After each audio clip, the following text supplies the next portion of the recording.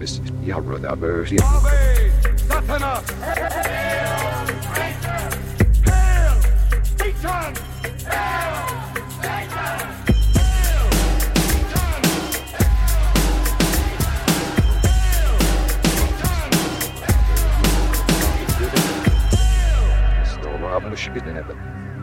Greetings, heathens. Welcome to Hail Satan. This is the podcast exploring Satanism, culture, and life in general through the eyes of modern Satanists. My name is Joseph Rose. I'm a member of an amazing independent congregation called Satanic Delco, and we welcome members from anywhere in the world. If you want to learn a little more about us, visit satanicdelco.com. Today will be more of a personal episode than most. My father has very recently died, and I'm going to talk about it. First, let me acknowledge some Satanists that have joined us recently on Patreon. We are joined by Sarah, Elena, Jeff, Jason, Vincent, Laura, Dakota, Charlie, Janine, Bifurious, Mason, Sizem, Scott, Corey, and Beige. Thank you all very, very much. You know I love and appreciate the support. You guys make this whole thing possible. So again, thank you very much. Please join in if you haven't with all of the action on Facebook and Discord and Zoom, and you know the deal. If you all have a moment out there, please visit the website at hailsatanpodcast.com. You will find links there to join me on social media. There's a form to send me an email, which I encourage you to do. And there's a link to join up with the whole gang on Patreon. We have a few different tiers to choose from with various benefits, including the amazing Greetings from Hell Satanic Postcard of the Month Club. It sounds crazy, but it's pretty fucking cool. That is the most direct way you can support me and this show. If you'd like to do that, visit hailsatanpodcast.com. Joining me to walk us through whatever this episode will be is the tantalizing and often tenacious Kirsten. Welcome back. Thank you. I never know what to say when you introduce me. What did you say? Tantalizing and Tenacious. Tenacious? Yeah. Oh, you mean because I ask like questions sometimes? Just Is that what you mean? generally, Okay, you're and sort what of, is- let's not focus on the introduction too long. Okay. So a couple of weeks ago, you received a message from your brother. Yeah, this is what sort of started everything rolling recently. Within the last few weeks, I got a message from one of my half-siblings. Throughout this conversation, you'll hear me say siblings, brothers, sisters, and whenever I say those things, technically that means half-siblings. They are all on my dad's side. Within the last few weeks, I got a message from my brother. He wrote to me telling me that my father is dying. He said some months back, I don't know how long, my dad was diagnosed with lung cancer. He opted not to treat it in any way, and he was now in some kind of hospice situation. All of that was a surprise. I don't often hear from any of my siblings. And then, of course, the message about my father. I suspected that a message like that would come one day. I didn't think it would be now. And so it did. It did come. Okay. And why were you not hoping to receive that message? You didn't want to know if something was happening to your dad? Well, I don't know if it was exactly I was hoping not to get the message. I just wasn't expecting it. And typically, you know, my family, it even feels awkward using the word, but okay, we're related somehow, so it's my family. We don't really have a relationship. I don't have much of a relationship at all with my siblings. I haven't had much of any relationship with my father. And so I just didn't have any of them on my mind. And I wasn't really looking to have them on my mind, honestly. And so when the message came, it felt like this obligation of a distraction that was now forced into my life. when I've got shit to do. I've got things to think about and people to deal with in real life and work to do. And now there was this thing put upon me that I had to deal with. That thing was you need to make a decision about what to do with this information. Right. The message from my brother came with this, I don't know, it felt like I was now to make a decision. I had to decide, do I contact my father or not? Part of the message that I got from my brother felt like he would like to hear from you. And so now I'm left with the decision.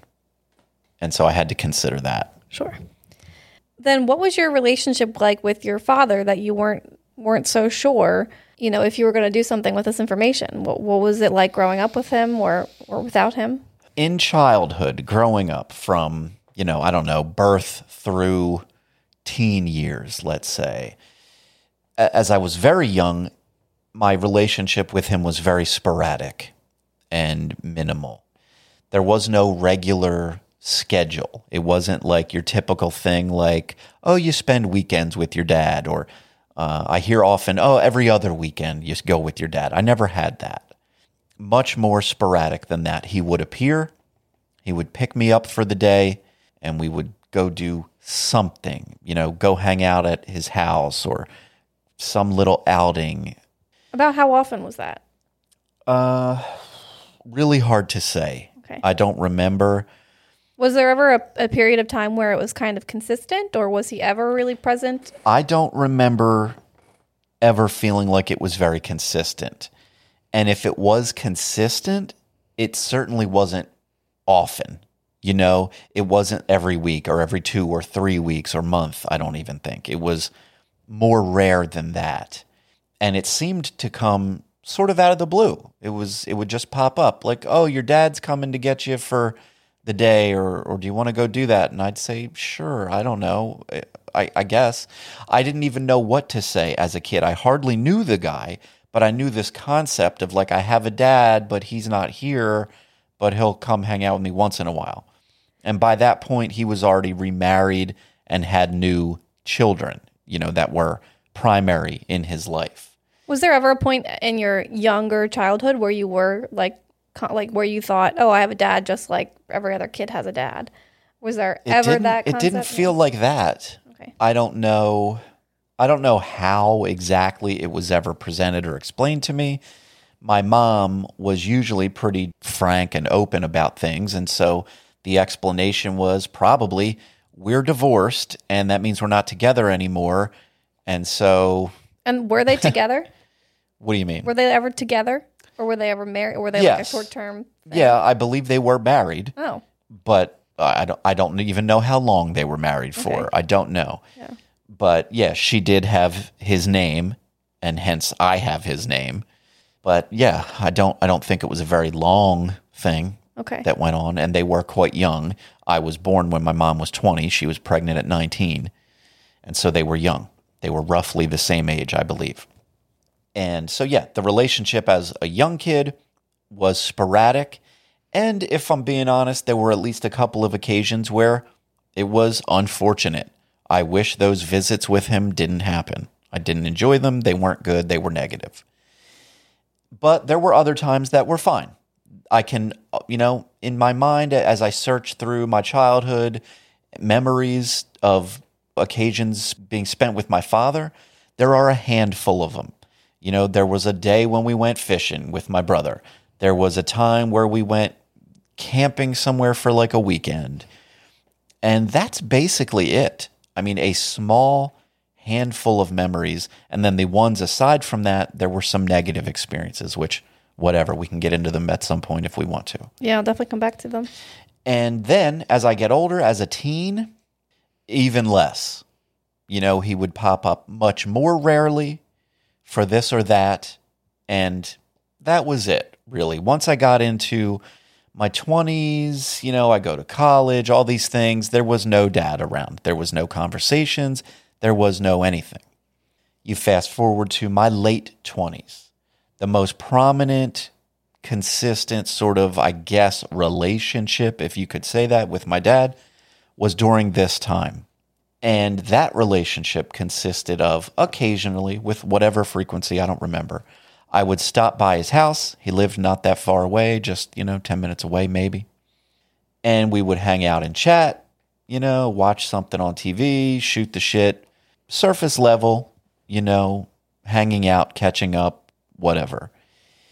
And I would either give him a call or a message and say, hey, maybe I'll stop over. Okay. Or I would just stop over. And that was pretty much it. And do I lead into the end of that relationship? Yeah, you can. At that time, in my late 20s there, I had a relationship with what would become the mother of my son. So during that time is when I'm, having this sort of relationship with my dad. My son's mother becomes pregnant. We know, okay, I'm going to be a father now. That's a thing. My dad knows about this. We talk about it. I'm visiting him at this time. I tell him, yep, we're going to have a kid. Okay, exciting times. And then there's that day when you have the appointment to go find out the sex of the child in the womb. And so I had that appointment. I went, we did the thing, found out it's going to be a boy. Hallelujah. I wanted a boy.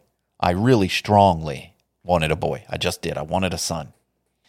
And so that day I called my dad from the car, if I remember, driving, just to say, hey, we found out it's going to be a boy. And he didn't answer the phone. No big deal. I didn't have a thought about it. Sometimes you don't answer your phone. You don't notice it. You're busy. You're whatever. Voicemail picks up. So it did. And I left him a message and I let him know, hey, we're having a boy. And I figure, he'll get the message. He'll call me back with whatever feelings he might have about that. At this point, it would be his first grandchild. Maybe he has a feeling about that. And he never called me back. And by never, I mean, it's been over 16 years and he never called me back. Yeah. And you had sort of, at that point, you made a conscious decision not to follow up again after that because... Yeah. He never called me back. And therefore, I never called him back. And that's, you had even leading up until that point, had this sort of feeling that it was sort of a one-sided.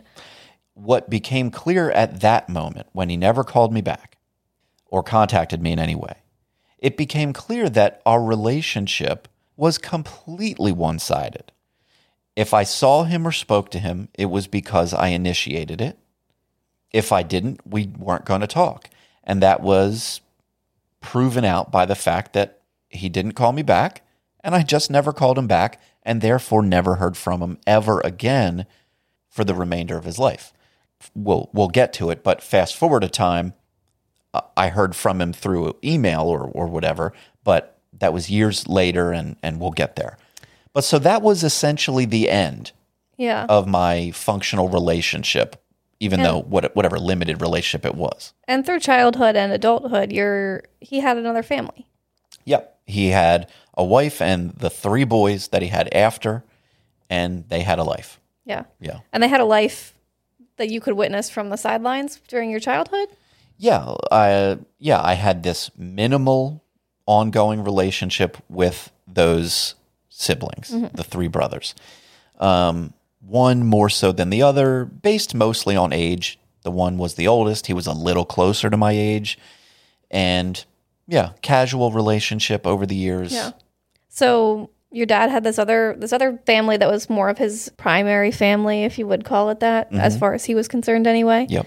And he wasn't seemingly interested in actively pursuing a greater relationship with you. So when your brother sent you this message a few weeks ago in 2023 that your dad might want to contact you a bit or might want to talk to you because he was dying, you weren't really sure how to handle that information, what to do with that information. Yeah. So that's all of the stuff that's kind of weighing on your decision.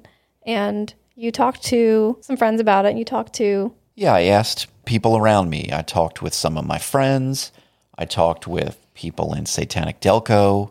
People around all gave me their insight or opinions into the situation. Yeah. As I'm sure you can imagine, some people's experiences with their own parents or their own just life experiences will encourage you to say, nah, fuck it. You don't know that guy anything. And other people will say things like, what's one last chance? It would be really helpful for me if I had that chance to say goodbye. Yeah, I got all the different advice. There were the group of people of the mind that I should do it. You know, they're like, you never know. You don't want to live with regret or this or that. You should give it a chance. You know, go ahead and reach out. It may be your last chance. And then, of course, there were people on the other side who said, fuck that guy. Yeah. I wouldn't talk to him. And you have, in addition to the three brothers that grew up with him as their dad in the household, there's a couple other siblings out there. Yes. Do they have a similar experience? The other siblings out there, which are 2 half-sisters and 1 additional half-brother, all from individual relationships. None from any specific one relationship. They're all one-offs. Yeah. There's 4 of us one-offs, and then the 3 from his current family. Do you know what their relationship was with him while they were growing up? Yeah, similar. So there's the half-brother, Matthew, who I've never met. He's never met my father. Well, I should say he never met my father up until recently. Yeah. So they had no relationship whatsoever. And then there's sister Amy, who all growing up through all of the years, well through adulthood, had no relationship whatsoever. They didn't even necessarily know of one another's existence, or at least Amy didn't know. Mm-hmm. I don't know what my father knew. So no relationship there. And then there was Amber, the other half-sister, who I met once or twice maybe as a child. They had I don't know, sporadic relationship. Yeah. I don't know all of the details and depths of that, but sporadic. Yeah. Well, did all of these siblings live around here? Yeah, relatively in the area. Not like right in the same neighborhood or anything, but within a reasonable distance. Yeah. Yeah. It's crazy to think of, a parent just having another family, but like being very close to you, like physically. You know, it's not like they live across the country with a bunch of kids. Yeah. How about this? How about this reality that crossed my mind? I'm just an adult. I'm a person from age 18 up through my 40s. And I'm just living a life. At times I'm in relationships. At times I'm not. At times I'm a single man. I'm out there in the world. Years and years ago, I would be on a dating app. I'm lonely. Let me find a date. You know, other people are out there lonely trying to find a date. I got 2 women that I'm somewhat related to that I don't know exist, that don't share my name, that don't share any obvious characteristics that would identify themselves as related to me. We could have been fucking dating. Yeah. I could have been swiping on one of my half-sisters and making out with them and not knowing it. I mean, there's like stories of that happening in real life. It's I'm always like sure. a major news event. I'm sure. And 2 people find out they're cousins, but they loved each other first, so they're going to stick it out. Yeah. So luckily, to my knowledge, I've never made out with a sibling of mine. Yeah. But God damn, it could have happened. Yeah. And that's upsetting. Mm-hmm. Yeah, I dodged that bullet. Yeah. But yeah, we lived relatively close enough to one another. Yeah. That's wild. Yeah. Okay, so what are they doing during what seems to be their decision? Do they have a relationship with your dad in more recent years at all? I don't think there's been much. And again, I'm speaking about these other siblings, not the 3 boys. The 3 boys always had a relationship with my father. The other 3 did not. I think they've only discovered all of this recently. The knowledge of their relation to my father only came out over the last handful of years. And so within that last handful of years, they've had a sporadic, casual relationship, I believe. Mm-hmm. They've gotten together a few times. They've talked here and there, but I don't think it's like they became the Brady Bunch or anything. Okay. To my knowledge. And so again, I don't have the most intimate knowledge, but as far as I know, that's the way it's been. And in these last weeks, they've all been all in.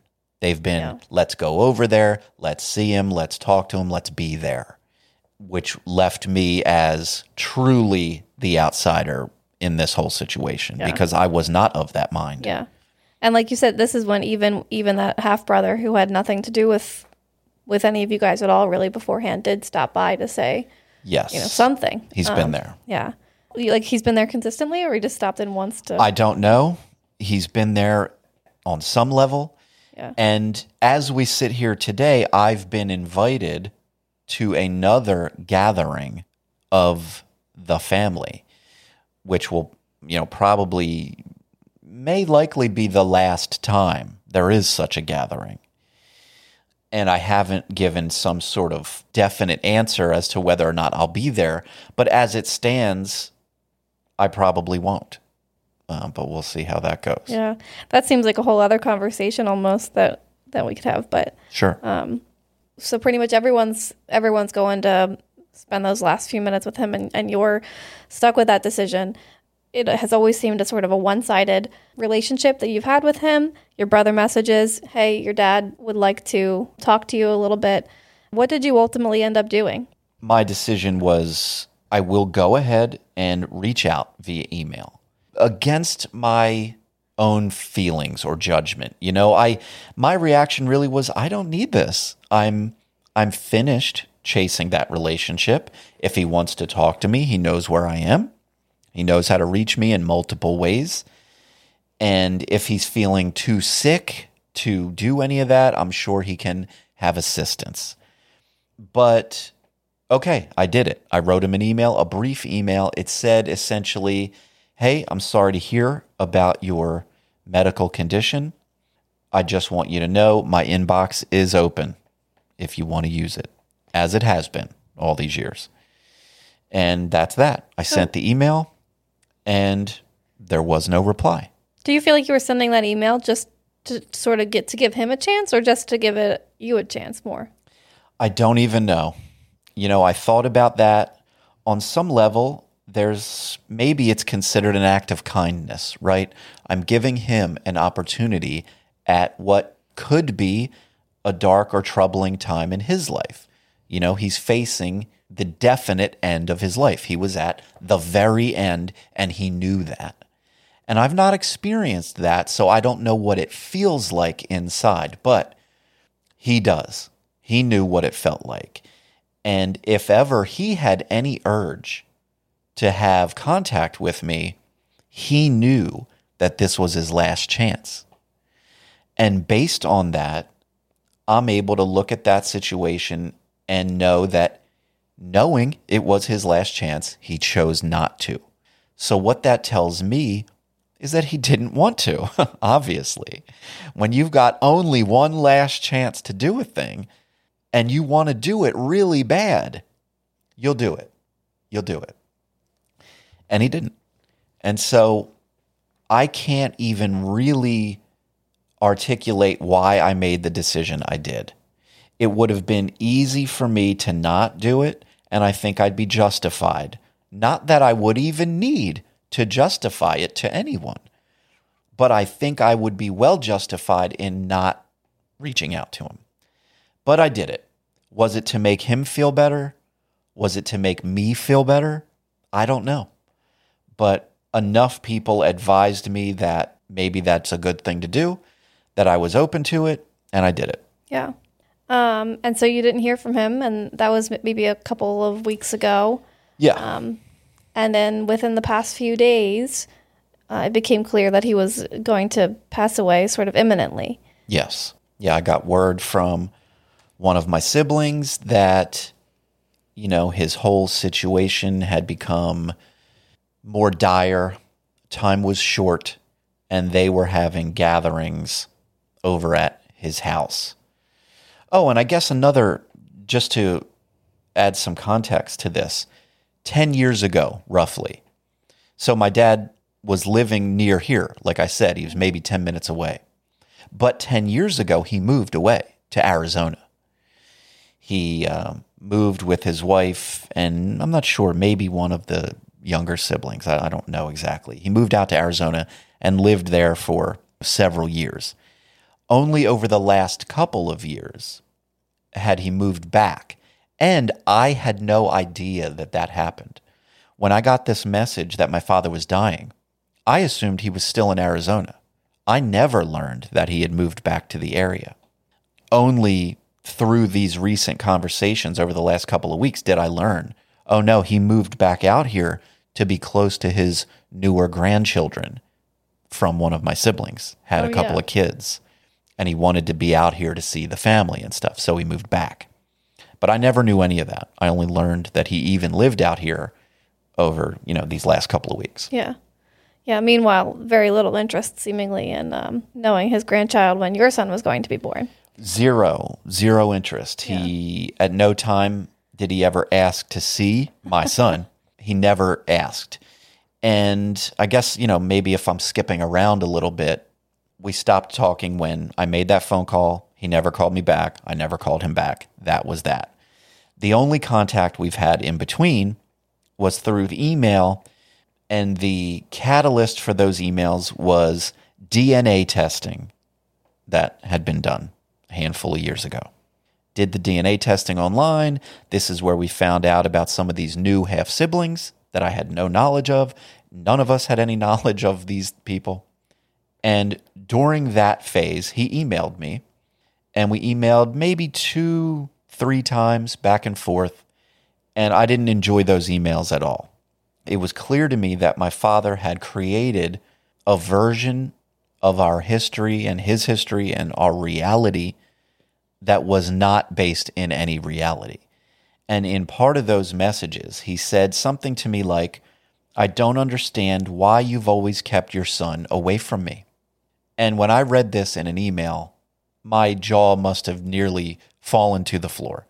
The idea that I was keeping my son from him was ludicrous because, as I pointed out to him in my follow-up email, that I'd allowed him to see my son 100% of the times that he ever asked to see him, which was 0 times. Had he asked, hey man, I'd really love to meet my grandson. I'd love to meet my grandson. Can you bring him over or can I come see him? To which I would have said, for sure, let's do it. Come on over or I'll bring him over, whatever you like. 100% I would have done that.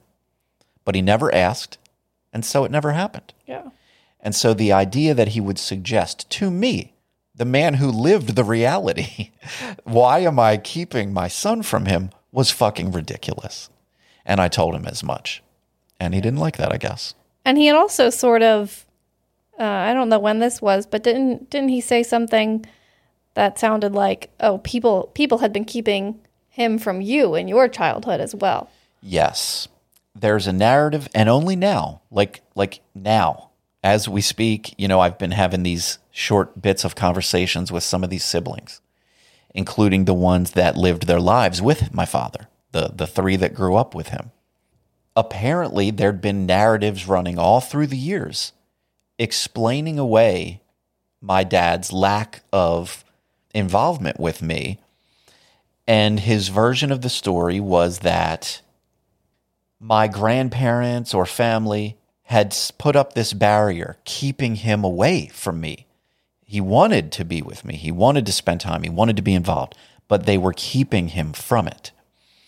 And all of this other stuff. And 100%, I swear it, none of that is true. None of that is true. No one kept him from me. And let's pretend for a moment that they had.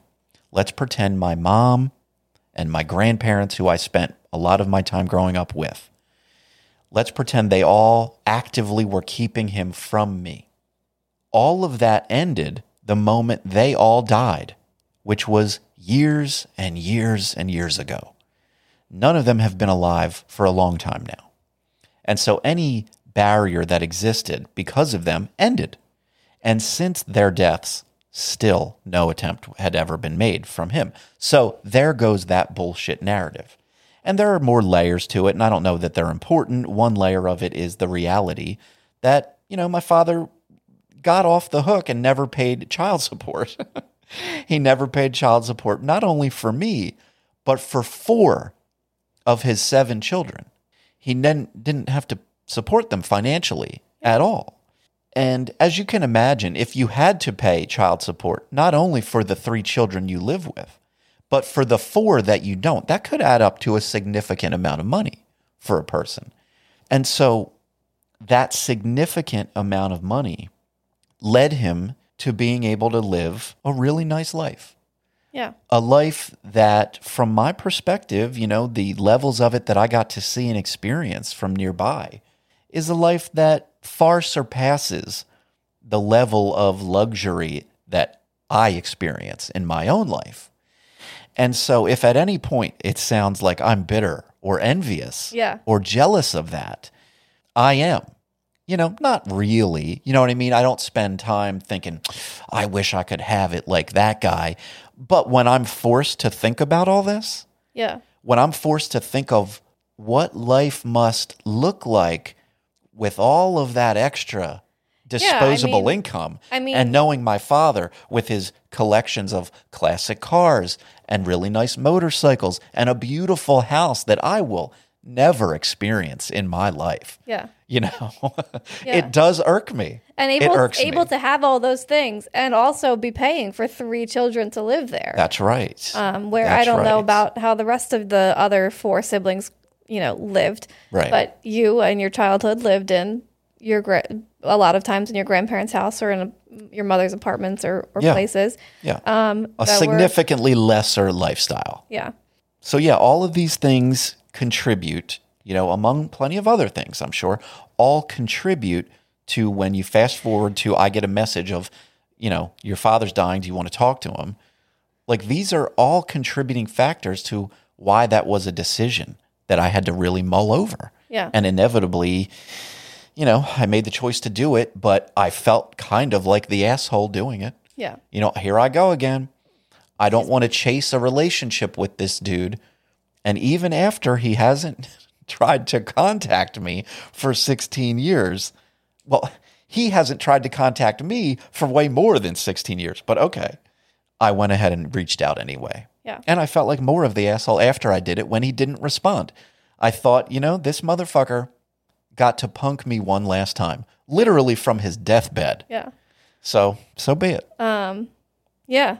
And also you mentioned, I believe, that in those last couple of days, you again had siblings, that your sisters, I believe, trying to get you to come over for those last couple of days. Yeah. And you did not. Right. And then I forget when, but a couple of nights ago, I think via Facebook, you saw that Yeah. he had passed. We're sitting here now on Saturday, and he died Wednesday.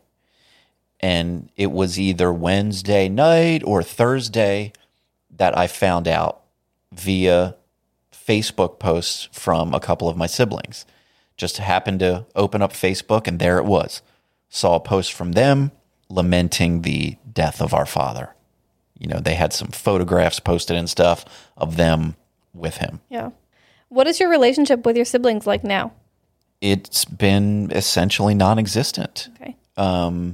It had been non-existent with the 3 brothers, barely existent, I would say.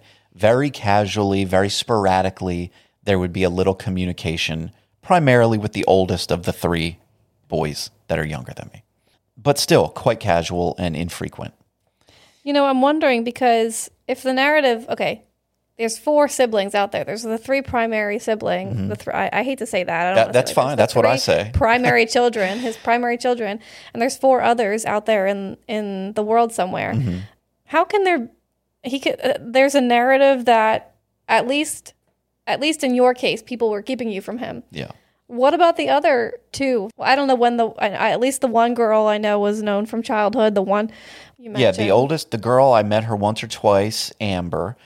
Once or twice when I was a child, we met. She popped up out of nowhere, to my surprise as a child, and then she disappeared just as quickly. Yeah. And didn't know of her or talk to her for years and years and years until well into adulthood, when all of this DNA testing website business came about. Yeah. We did that, and that's where we learned of more siblings. So I can understand to an extent the 3 primary children of his. Growing up with a dad and having an opinion about him, and it being really hard to see him in a different light than the one that you want to see him in. So if your father says, yeah, I have another kid, but no one will let me see him, I might believe that. But if your father's got 4 other kids, I don't know. Is there an excuse for every single one of them, or what? I don't know. Well, the situations were different. In one case, maybe 2, I don't know. They didn't even know. My father maybe didn't even know that they were out there. What a mess. Really, what a web. But at some point he knew. Yeah. you know? And also, I mean, not to belabor the point, but all those years where, you know, he's suggesting that he was kept from me. Mind you, there was no legal battle. There was no incident at the house where he tried to stop by because he couldn't take another day of not seeing his son. Yeah. It was nothing like that. Yeah. It was just like, oh, well, they were going to give me a hard time. And so, whatever, you know, it was nothing like that. There was no real effort made, of course. But of course, the entire narrative is false. It just isn't. It just isn't true. And for some reason, there were times that he was allowed to come over and yes, gather you up and take you on some ridiculous adventure. Yes. That is a nice way of putting it, right? yeah, Why don't we talk some about those experiences that yeah. when you think about who your dad was as a child, when you were a child, who was he as a child? Who was he? He seemed like a cool guy, you know, as a young dude. He looked cool. He was handsome and fit.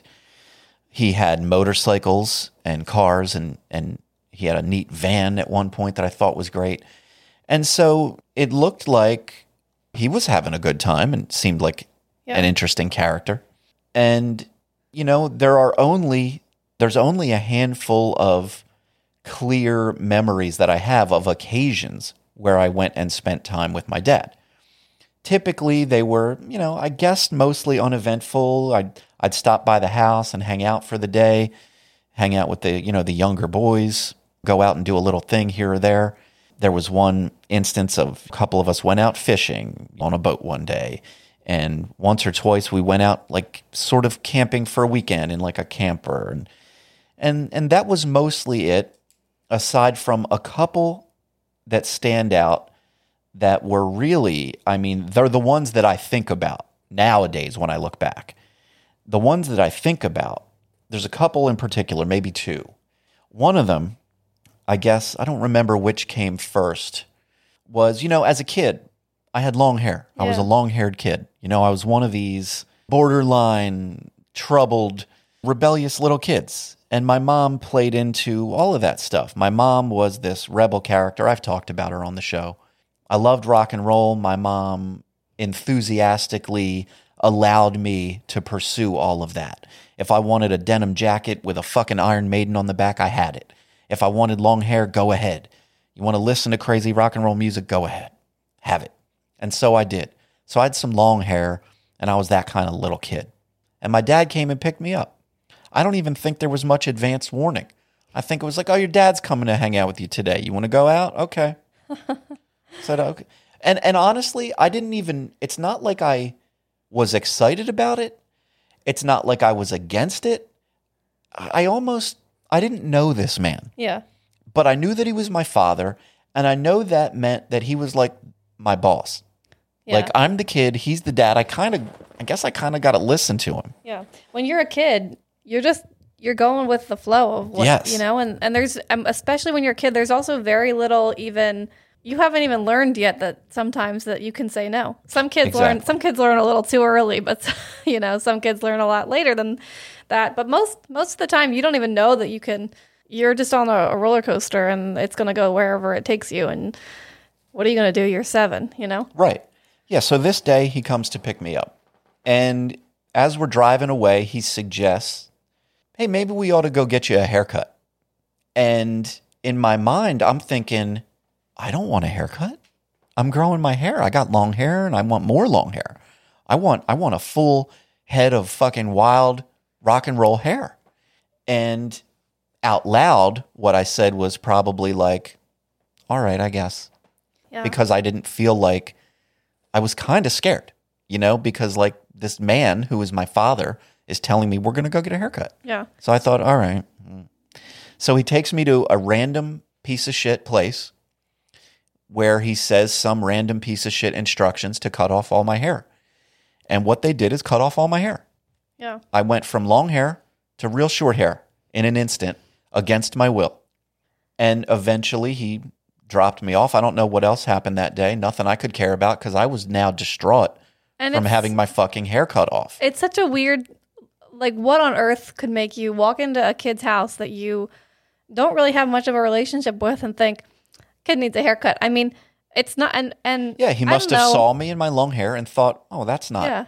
not proper or whatever. Yeah, podcast listeners probably haven't seen these photos of Joseph, but if you look at a photo of a young Joseph, I don't know, sometimes you'll get to see in in Discord or whatever. Yeah. It's not like his hair was wild and unkempt and what's it called? It was well cared for. Oh, I long, had beautiful luscious hair. It could have been Yeah.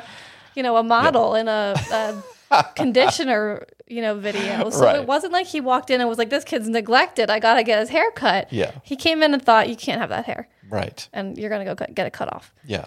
So So he did, and they cut off all my hair. And I went home, and I don't remember the exact moment, but my mother, like I said, a big proponent of my long hair, was not pleased, and she had no knowledge that this was going to happen. And I'm sure, I don't know for certain, but I'm sure that my dad's version of that is, I asked him if he wanted a haircut, and he said yes. Which, on some level, is true. yeah, on some level, it's If you want to be really fucking technical about it, true. But talk about a weird position of power. well, yeah. I'm a child it's like with the a police- father who I don't know and am afraid of is said, we're going to go get a haircut. And I'm like, okay. It's like what we were talking about the other day. But a police officer, says, Right. okay, get out of the car, and you're like, okay, it's Yeah. not even. You think it's you like, just have to get out of the car. yeah, you're not thinking about it. You're Yeah. like, this is what I'm supposed to do now. So there's that one stands out. And there's one other that stands out, which I think it's hard for me to remember the timeline. It's so long ago. It's childhood. I use a lot of weed. My memory is hazy. But the other one, I don't remember if it happened before or after the haircut, also involves my hair in a way. My dad was oddly religious. And by oddly religious, I mean he was some type of Christian or Catholic more specifically. But he wasn't even your run-of-the-mill Catholic that would go to church and be into Catholic stuff, which would be weird enough. Catholics get up to some weird business. Yeah. They do. But my dad wouldn't be satisfied with that level of weirdness. He had to go far and beyond that. So, and again, I wish I had more details. I don't know all about this, but I've learned that my dad was involved in some sort of what I'm sure a lot of people would call a cult. But it was like a Catholic-related sort of little thing that you might call a cult. And at some point in my dad's past, he experienced the stigmata, which is, if you're not familiar, guys, stigmata is when a person believes that they're experiencing the wounds of Christ, meaning the wounds in their hands, etc., the actual crucifixion wounds of Jesus Christ. And your father experienced My these father actual wounds. experienced Okay. this, okay? And all kind of other super creepy fucking details. One day, this father of mine picks me up again, probably with, I don't know, not a lot of advanced forethought or notice. And he's going to bring me to church. Now, up to this point, my experiences with religion and church were fairly minimal. My grandparents were occasional church-going people. As they got older, it became more infrequent. And so on occasion, not super regularly, but on occasion I was dragged into church. I didn't enjoy it. I thought it was boring and dumb and weird, and I didn't like it, and it wasn't for me. But okay, my dad shows up, and he decides, I'm going to bring this kid to church. He obviously needs Jesus because he's wiling out with, who knows, devil music or what else. And so he does. And he brings me to a church that is unlike your typical church scene. It's very small. It's not in one of these big, beautiful sort of churches with the stained glass and fancy everything. It's a small little place with the wooden pews and men dressed in the long brown robes with the little rope tied around the waist. They looked like full-size Jawas, if you're familiar with Star Wars out there. Brown robe, rope around the waist, monks is basically their deal. And they go on with this service that if I remember, may have been primarily in Latin or who knows what insane language it was. It sure as fuck wasn't other- anything. Some other tongues. Yeah, they were speaking in tongues and doing something.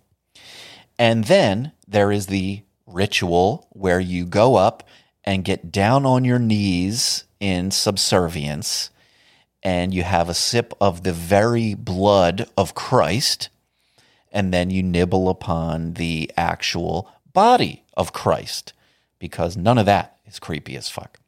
So I don't know about any of this. Well, it wasn't creepy until you said nibble. Nibble. You got to nibble it, crunch it, place it upon your tongue. Totally normal until the nibble part. Nibble. And then, so I follow along with this. I don't know what's happening. I don't know what it is. I don't know what to do. I don't know what it means. I'm just doing what I think I'm supposed to do. I follow along.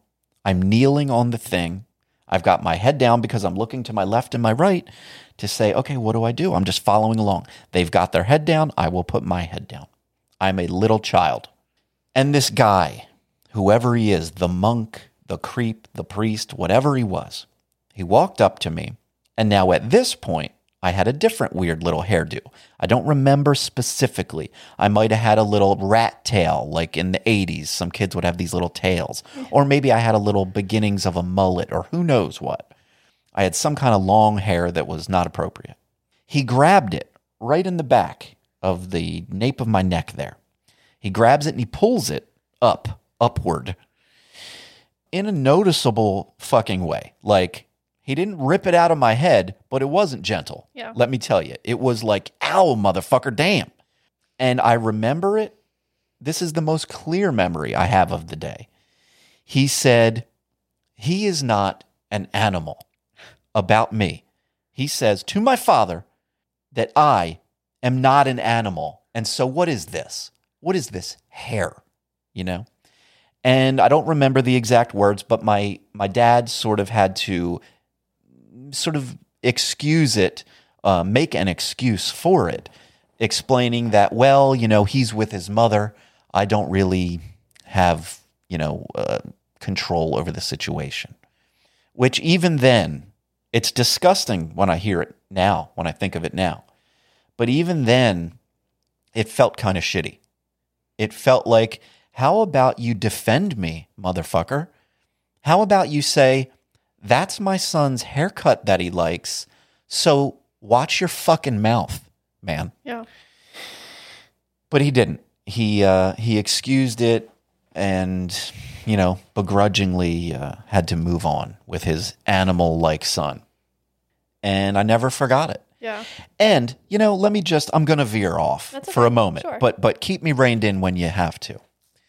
As a person, if you know me, if you get to know me the way some people in my life know me, or even the way some folks within Satanic Delco know me, you'll know that I don't particularly enjoy the way that parts of our society or culture can victimize themselves or look at themselves as a victim or play into things that have traumatized them in their life. And I know that might sound weird because obviously I'm aware, like you all probably are, that trauma is bad and it's significant and it's a real factor in the way that people's lives can be negatively impacted. I acknowledge all of that. But my personality, for whatever reason, is one that lays into the idea of many of us are the underdog and the outsider, maybe, if we like that word. I do. And that it's up to us to determine our own path. And so despite any shortcomings or obstacles or hardships, it's up to us to see our way forward and to make the most of ourselves to our own satisfaction. And so I avoid acknowledging things like the effects of my own past, my own trauma, my own shortcomings. I don't ever want to paint the picture that I'm the victim. Guys, feel bad for me. I was traumatized as a child and I need your help. I can't make it, guys. I don't do that. But there were any number of situations that now I can look back upon and see how they may have played a role in shaping who I became and what I am today. And my dad's religious shit, including that day in that weird church, absolutely played a role in me being a Satanist as we sit here today. My anti-religious or anti-Christian views and feelings were already born probably before that day. But goddamn, if there are landmark days that played significant roles in creating religious trauma or religious feelings, that was maybe one of the most significant days. Yeah. Because that is a directly religious experience. And I don't know, I have trouble even sitting here now talking, do I frame that as religious trauma? Because kind of, as I'm imagining the day and picturing it in my mind, it feels like a kid being assaulted in a church by the clergy. That's what it feels like. Yeah. You know, I wasn't raped by a priest as I was an altar boy, like too many people have. But that is a wildly inappropriate thing to do. If I went and grabbed your kid, you out there, listener, you don't really know me, maybe. But if I went and grabbed your kid by the hair and pulled their hair enough to hurt and said, they're not a fucking animal, what are you doing? How would you feel? Would you feel like a man just assaulted your child? I fucking would. If I saw a man, I'm going to get fired up right now. If I saw a man touch my son in that way, Damn, he's got an anger in his eyes right now. I would lose my fucking mind. Yeah. I would lose my mind.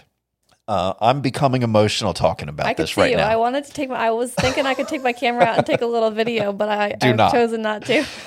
No, I would absolutely lose my cool in a way that is I would be put somewhere probably after that. Yeah.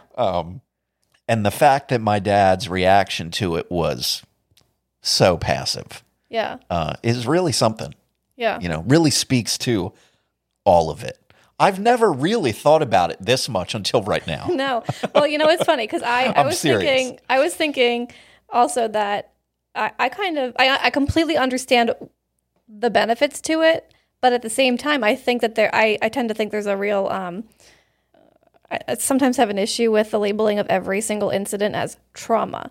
Right. Now, and I say that knowing like the feelings are valid, absolutely valid, but but nowadays we use trauma to mean so many different things that I think that specific words are very helpful in describing incidents.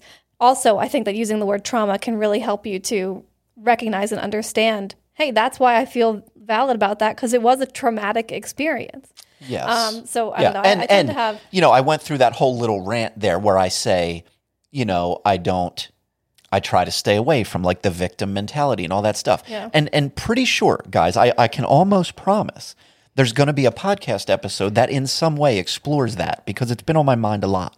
The idea of victim mentality and all of that. But okay, that's a little bit for another day. But I don't say any of that to give anyone the impression that I want to lessen the significance of trauma that people have. I don't. It's just that my personality leads my response to that to be a certain way that I can understand that some might view it as me being at times less sensitive than I could be, or less compassionate, or anything. And it's not that I want that. I don't mean it in that way. I mean it in a way that the way I use it for myself is meant to be a motivating factor. So rather than using your trauma, or better yet, allowing your trauma to be this anchor that drags you down permanently and ruins your life and gives you an excuse to fall back upon why you're not achieving. Rather than that, I want it to be, no, guys, fuck trauma. Let's do better. So I just want to be clear that I'm not belittling anyone's trauma. my attitude is just, come on, guys, let's do it. We're It's the like underdogs. We can do it. There is, it's important that you are able to deal with and process your trauma, but you also need to be able to, if you're stuck in that state of processing trauma for a long, long time, that can be really, really very hard. And depending on the extent of your circumstances and your own, just mental state in general, it can be very, very, very hard. But I think it can be very damaging as well to just settle into that and be like, well, that's what my life is. Yeah. And of course, if we talk about this for 4 more seconds, I'm going to go on about balance and outsider Satanism and balance. But you get it. You know where I'm coming from. Yeah. There's a balance of, acknowledging your trauma, using it for what it has to be used for, dealing with it, and moving on. But yeah, not to totally derail us. Yeah. And sure. Okay. So religious trauma in my case, if you want to categorize it that way. I don't know. You guys can all be the judge if these experiences fit religious trauma. I can understand if they did. So we'll go with it. That played a role absolutely in sending me in a direction in my life. Other things also did. My mom also did in a totally different way. And there's a million things that probably did. But yes, as I said, that was a landmark day in my rebellion against all that Christianity represents. And then, since we're on the topic of trauma, how about, and again, keep me on track. I know you might have an outline that we're following and I want to do it. Okay to. There is the accumulation of this experience of my relationship with my father from childhood, sort of absentee father, through these various traumatic experiences, up through the later years where I pursued a relationship with him. It sort of failed, and then his death and all of these expectations, and you name it. The accumulation of all of that stuff. Now, when I look back, on this show, you guys have heard me probably describe myself as a young man, a teen and a youngster, a young adult. I had a lot of years where I identified as being a very angry person. I was angry. I was depressed. I was angry, and there were times when it was really overflowing from me. Now, can I say, would it be realistic or even fair to say, it was my father's fault? That was my dad. That's the effect of not having a dad. I don't know, guys.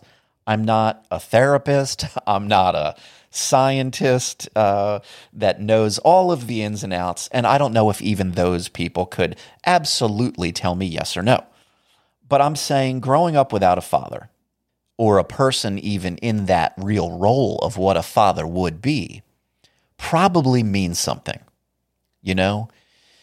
If somebody said right now, look at that kid on the street, look at that angry, fucking acting out kid, at least in my mind, I would question, does he have a father? Well, it's not just without a father. It's also that your life with your mother and grandparents was also unstable in that way too. So there was really no grounding.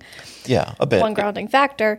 And that's not to say that you can't, be raised without a father and have, a very well grounded relationship and all of that. But when the world around you, especially when you were a child, is telling you, hey, you're supposed to have a mom and a dad.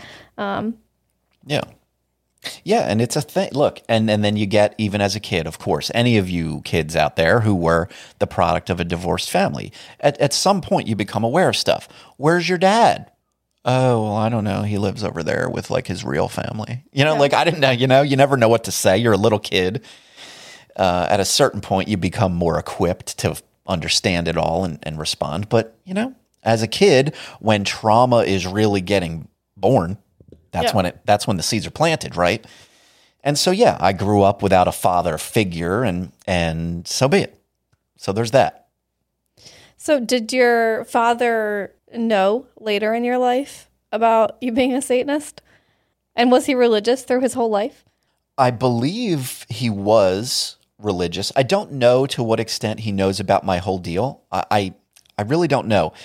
I could believe that people would tell him, but I could also believe that people would choose not to tell him. Yeah. So I don't know which is the case. And are those three boys that were raised with him, are they also religious? Were they raised in that super religious, weirdly religious? I don't know the extent of it. I know at times they have all had some level of it. Most of my experiences were, like I said, with the oldest of those three. And he didn't seem to me to be overly attached to any religious thing. However, I know that at one, if not both, I don't know all of it, but at least one of the younger two is definitely, how to even put it, man. Yeah, they're into some stuff. Yeah. They're into some stuff I'm not into. They have a lot of beliefs that I don't, and they don't believe in a lot of stuff that I do. Yeah. Do they know you're a Satanist?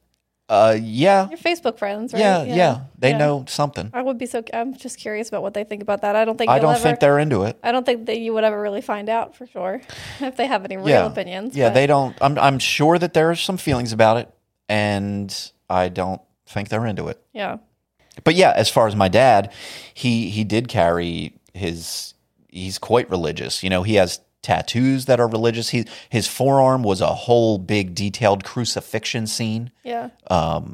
Brutal. I mean, good artwork, but goddamn, what a picture to look at every day. Yeah. Throughout his house. Oh, he also had a tattoo of like some sort of rosaries around his neck and chest, you know? He had that.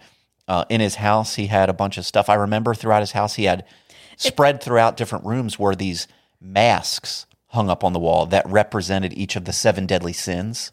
I mean, that sounds kind of cool. It was, but he was looking at it from a real, different perspective than we might. Yeah.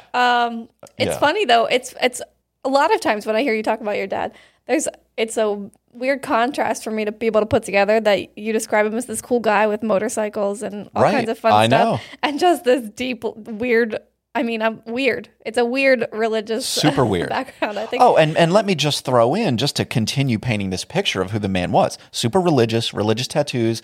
When he was younger, he had long hair. He's no stranger to long hair. From all accounts, what I was told is he had beautiful long hair. My mom loved his long hair. Yeah. And one day, I remember very specifically, he pulled up to my house in his cool green conversion van that he had at one point, blasting "And Justice for All" from Metallica in the 80s. And so yeah, he was into rock music far back. He had at one time he owned 3, not 1 or 2, but 3 Harley Davidson motorcycles at the same time. Yeah. All right. And in more recent years, he also had motorcycles and classic cars.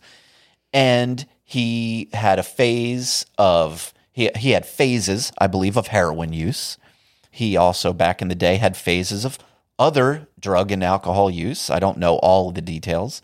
But yeah, he was into all kind of shit. He wasn't some altar boy, little Boy Scout for his whole life. He sure as fuck was not. Yeah. Not to mention kids everywhere. He couldn't stop making kids. So, the hypocrisy in all of it is also astounding. I mean, this is a character that I can't, it's very difficult for me to imagine. And I would, crazy. So I was listening before I came over, I listened back to your episode on satanic forgiveness, which I don't know if you've specifically found a place for it in one of the values of outsider Satanism, but you did talk about it.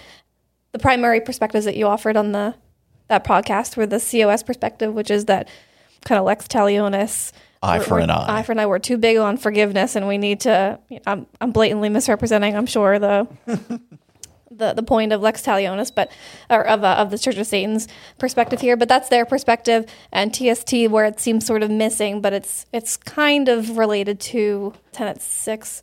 People are fallible. Yeah. Right. And your perspective at the end, it's not that it's a goal or anything, but it should be the first thought is try to forgive. It's good for you. Right. I think I probably wrapped up that episode with the idea that it's certainly not required. You're not obligated to forgive anyone, but it's healthy and helpful to lean into forgiveness whenever possible. That's kind of my vibe on it. Right. Because forgiveness is, it's an act that benefits you, the forgiver. Right. You might be angry, resentful, stressful, whatever. It doesn't mean, if you are to forgive somebody, it doesn't mean that you forget what happened or that it makes it okay that it happened. What are your feelings now on this? Is there forgiveness there, or are we past it? It doesn't really seem like he's done a lot, show any sort of acknowledgement of your own feelings on the matter. So, yeah, I don't know. I haven't given a ton of thought.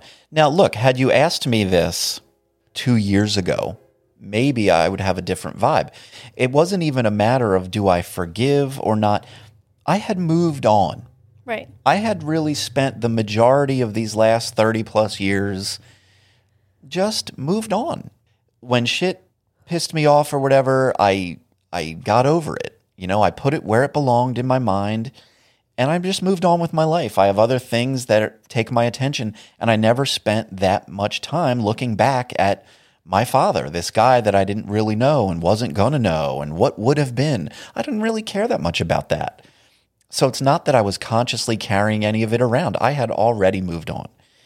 And in that moving on, is that forgiveness? Because I wasn't carrying around with any conscious anger. I wasn't feeling angry about him. I wasn't feeling anything about him. When all of this stuff comes up at different points or now, maybe there is levels of resentment or whatever it might be. Is it anger? Is it, I don't know what. It's all stuff that just has to be considered and processed, and then, you leave it behind again and keep on moving. Now, there's probably going to be at least a couple more days or weeks of sort of sure it being a current event, I suppose. Yeah. Even if you choose not to go to any after death gatherings, you're going to see Facebook posts and stuff like that. People are going to be talking about it.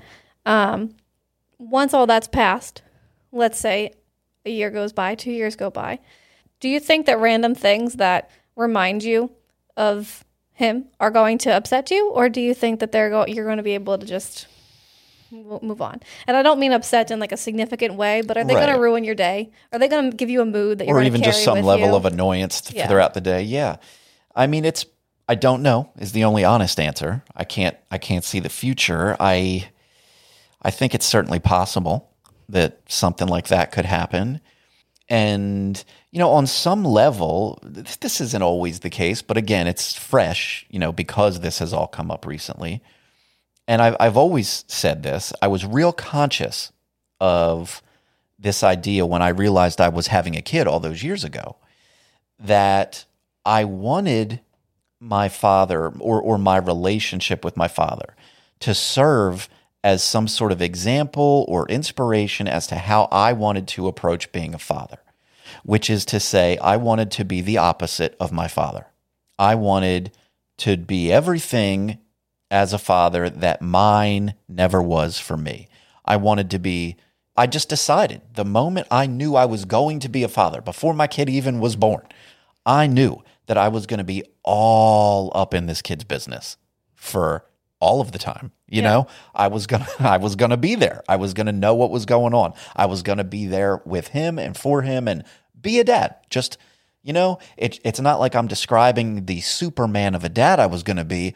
I was just gonna be a regular dad that loved his son and acted like it, which is the opposite of what my father was. And so I tried to do that. I don't claim or suspect that I'm a perfect parent. It feels like a hard job, and I'm always trying to figure it out every day for all these years. I've been a parent for right about 16 years, and it's hard. So I can't give anybody too much shit if they're not perfect at it. I'm probably not, but fair enough to say that my dad did a piss poor job at making any effort whatsoever. Yeah. So I feel secure in judging him that way. So I don't even remember the question, but I did use my experience with my father as some sort of indicator for what I ought to do, because I know how not having one feels and where that leads and whatever, and the advantages that you can have in life having a father. And I'd rather my son have one for real. Yeah. Do you have any final thoughts or reflections about any of this stuff? Do you have any lessons learned or any lessons to teach, or just have you gotten all your feelings out there? Well, so I learned of the news of his passing, whatever night it was. And then, if I remember correctly, I think it was probably the next day, I made a post on Facebook. Right. Now, for any of you guys out there, some of you were members of Satanic Delco, or some of you were connected on Facebook. And so some people saw this, I guess, if you're familiar with my Facebook is essentially bits of my Instagram. It's what record I'm listening to, what cute thing my dog is doing right here. Occasionally my son's having a little moment, I post it up there. That's basically it. It's episodes of the podcast. I don't really get on there too often to express a lot of real personal stuff. But in this moment, that next day, I did have a personal feeling and I wanted to express it on my Facebook. And so I did. And I don't remember the whole post. I eventually deleted it. It served its purpose. I expressed myself for a time and then I deleted it. Why would I delete such a thing? It was my real feelings. And yeah, it was. Because I don't want to ruin the curated timeline that I've put together of my records and my dogs and all. Who wants to scroll back and see this nonsense? Not me, not anybody. So fuck it, I deleted it. But I'll just suffice to say that the message started out, I think, with ding dong, the bitch is dead. That's what I wrote. And then I went on from there expressing myself a bit about my father's history and my relationship or lack thereof. And it caught the attention of, random people who had a feeling about it. But then it also caught the attention of a couple of those younger brothers. And they were not happy. They were not pleased. And in fact, they were aggressively not happy about it toward me. I understand why they're aggressively not happy about it, but I don't think they have any right to, Yeah, I'll go with they do have a right. Because what I was doing was expressing myself on a social media platform. And so the tools of that social media platform allow for comments. And so, fine, they were in their right. And I acknowledge and respect the reality that their relationship with him is wildly different than mine. My experience with him is different than theirs. And so I get it. And not to mention, the father that they have had a relationship with for their whole lives had just died within hours or so. And so super fresh, super raw, they see a guy who is an outsider for sure from their family experience, talking wild shit about their father who just died and wasn't in the ground yet. And so I get their defensiveness. And I had no aggression toward them, and I didn't reply to them with any aggression. In fact, I replied to them privately, letting them know, look, guys, I mean no aggression toward you. This isn't about you. I apologize for you having to be faced with this in this raw moment. I get it. I understand. I'm just expressing myself. You're a better man than I, though, because I think that all of their feelings can be valid and also yours as well. And if what is beneficial to you is being able to vent about it on social media, then I don't think they have a right to be like, well, he was out of line. I don't think you were out of line. I don't think I was actually out of line. Had I to do over again, I would probably keep it out of their particular view. Yeah. I would have expressed myself to everyone except them. Yeah. Because of their unique relation to the issue, because my post and, my desire to express myself had nothing to do with them. I wasn't looking to poke at them. I wasn't looking to hurt them or bother them in any way. It was just me. It was an emotional response, truly just an emotional outpouring. That's it. So I understood it. And I took it down, not because of them even, just because I don't need that. It's over. I did it. I expressed myself and purpose served, I guess. So where do we go from here? I don't know. There is a gathering, like I said, coming up. I don't know that I will go. I don't know. We'll see. The next thing that happens is a funeral. When is that funeral? The details are out there. Will I go? No. I'm pretty sure I'm not going to go to that. I don't go to most funerals, even for people that I like. So I don't really want to go and hang out and look at my dead person and talk to people as if we're not hanging out with a dead person. I'll talk to you tomorrow. We'll have lunch. And I prefer that. So then what? Then what becomes of all of it? What will the relationship be with all of these siblings? Couldn't tell you. There hasn't been much of one. The only thing connecting us doesn't exist anymore, our father.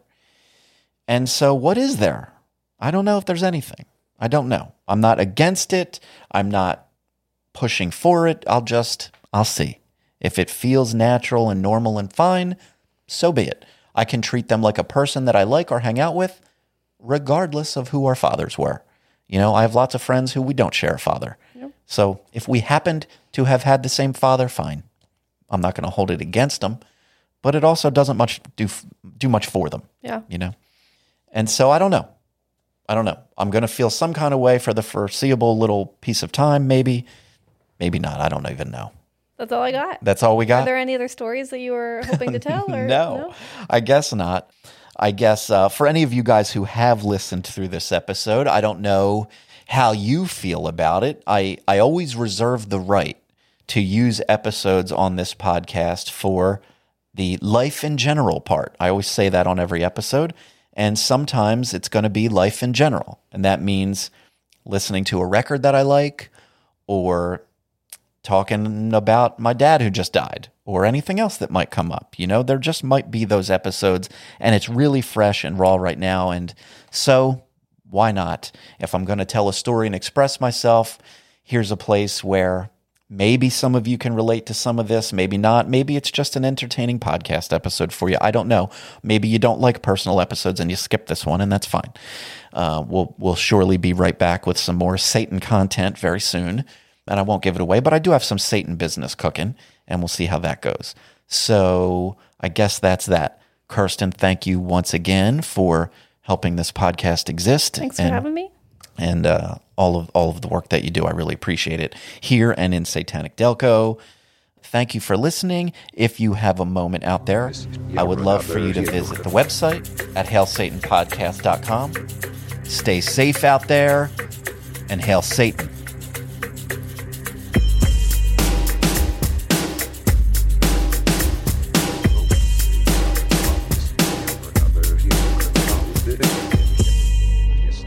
Schütten hebben. Die boer voor je zelfs krijgen. Ze was maar voor je zelfs.